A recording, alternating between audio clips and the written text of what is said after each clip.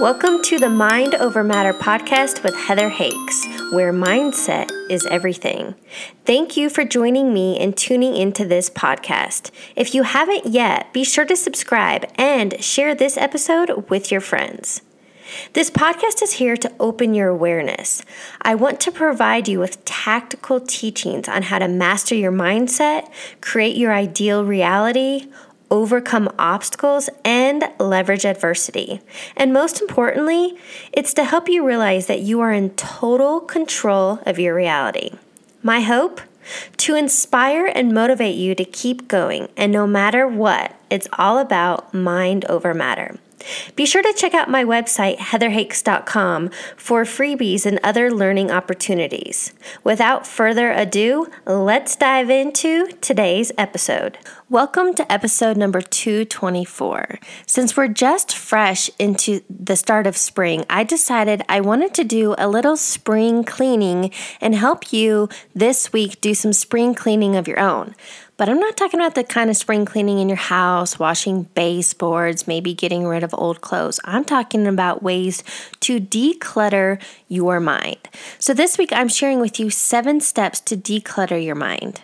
I talk about mindset being everything, and I will always live by that because I truly believe that what we think about, we bring about. And so many people are wrapped up in daily stresses and ongoing thoughts. And you know how psychologists say we have somewhere between 60 and 70,000 thoughts per day. That's a lot of thoughts. And did you know those 60 to 70,000 thoughts, many of them are repeated from the day before? So what I want to help you with is to kind of quiet that chatter and think of it almost like as your garage. We're going to sweep it out. We're going to consolidate to what do you really need, and we're just going to make more space. So for step number 1, I want you to think about cleaning your physical environment. So that's why I'm going to the garage example. So literally, whether it's your home office or your car, whatever, if you have messy going on outside of you, I believe that's a direct reflection on what's going on internally. So number 1, clean your physical environment. Step number 2, many of us, and I know women especially, we like to keep our to-do list, grocery list, and everything else in our head, and that we'll remember it. But that actually creates a lot of internal stress. So I highly suggest start writing it down, and then what you can do is create your to-do list, and because language is everything, create a get to-do list and prioritize it. So prioritize what can you do, what can you get to this week, what do you need to get to this month, maybe this quarter, whatever it is, but write it down and prioritize so you can create this clear visual map on what you want to accomplish. Step number 3. I realize this may sound counterintuitive, but many people think they're really good at multitasking.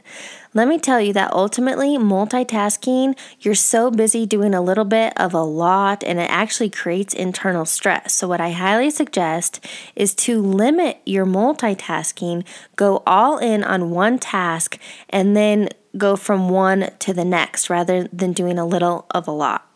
Step number 4 to help declutter your mind is limit your media intake. Whether that's TV, radio, Netflix, definitely social media and scrolling, you need to limit all the exterior or outside chatter. I don't know if you have an app on your phone, but I do. So every Sunday morning, I get a notification how much time I used my phone that week. And so it lets me know if I'm up from the week before or I'm down quite a bit. And I think that's great to have if you have some sort of tracking on your phone so you know how often or how much time you're truly spending on your phone each day. So number 4 is limit your media intake. Step number 5 is to find an outlet. For me, because a lot of us, it is that kind of internal stress which creates literal physical headaches, but just kind of chaos and clouded. So find an outlet for you.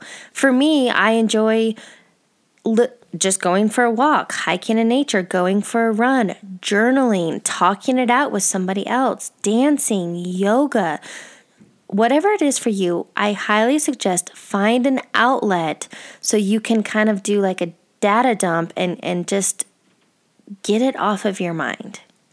Step number 6, I cannot talk about this one enough, but what I really want you to do is, and maybe this kind of goes back to step number 2 when you're writing it down and prioritizing, what can you eliminate from your life? And if there are tasks or chores or things that you can't eliminate, think about what can you delegate and what can you automate. I went through and it was a huge lifesaver. I automated. I have all auto pays on literally every single one of my bills. So that's something I don't have to think about every month. That was a huge time saver. So think about what can you do in your life? What can you help to create more space in your mind for things that you really want that you can automate, delegate, or ultimately eliminate? Step number 7 to help declutter your mind for this whole spring cleaning idea is to quiet the chatter. I highly suggest meditation, and I know that's overwhelming to some, but you literally can meditate for 60 seconds, 1 minute a day. If you just sat in silence, focused on your breath, did, inhale, hold it at the top, and an exhale. If you just did that for 60 seconds, literally, I'm able to, when I do that, if I'm feeling stress or just not focused, the best thing you can do is go back to your breath and create that calm and peace. So I highly suggest meditating, but if anything, just focus on your breath. So I want to give you a quick recap of these 7 steps to help declutter your mind. Number 1, clean around your physical environment. Number 2, write it down.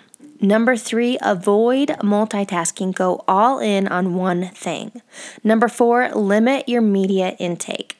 Number 5, find an outlet, whether that's journaling, walking in nature, movement, whatever it is for you. Number 6, figure out what you can eliminate, automate, or delegate. And finally, find that way that works for you to quiet the chatter, in which I suggest meditation. I'm going to leave you with a quote from Peter Walsh, and he says, "What I know for sure is that when you declutter, whether it's your home, your head, or your heart, it is astounding what will flow into that space that will enrich you, your life, and your family." I hope you take this to heart and use these 7 steps to declutter your mind. Have a fabulous week, my friends. Thanks for tuning into today's episode. To connect with me even further, follow me on Instagram at heather.hakes. You can find me on YouTube to get even more information and video content, and my website, heatherhakes.com. I'll catch you on the next episode.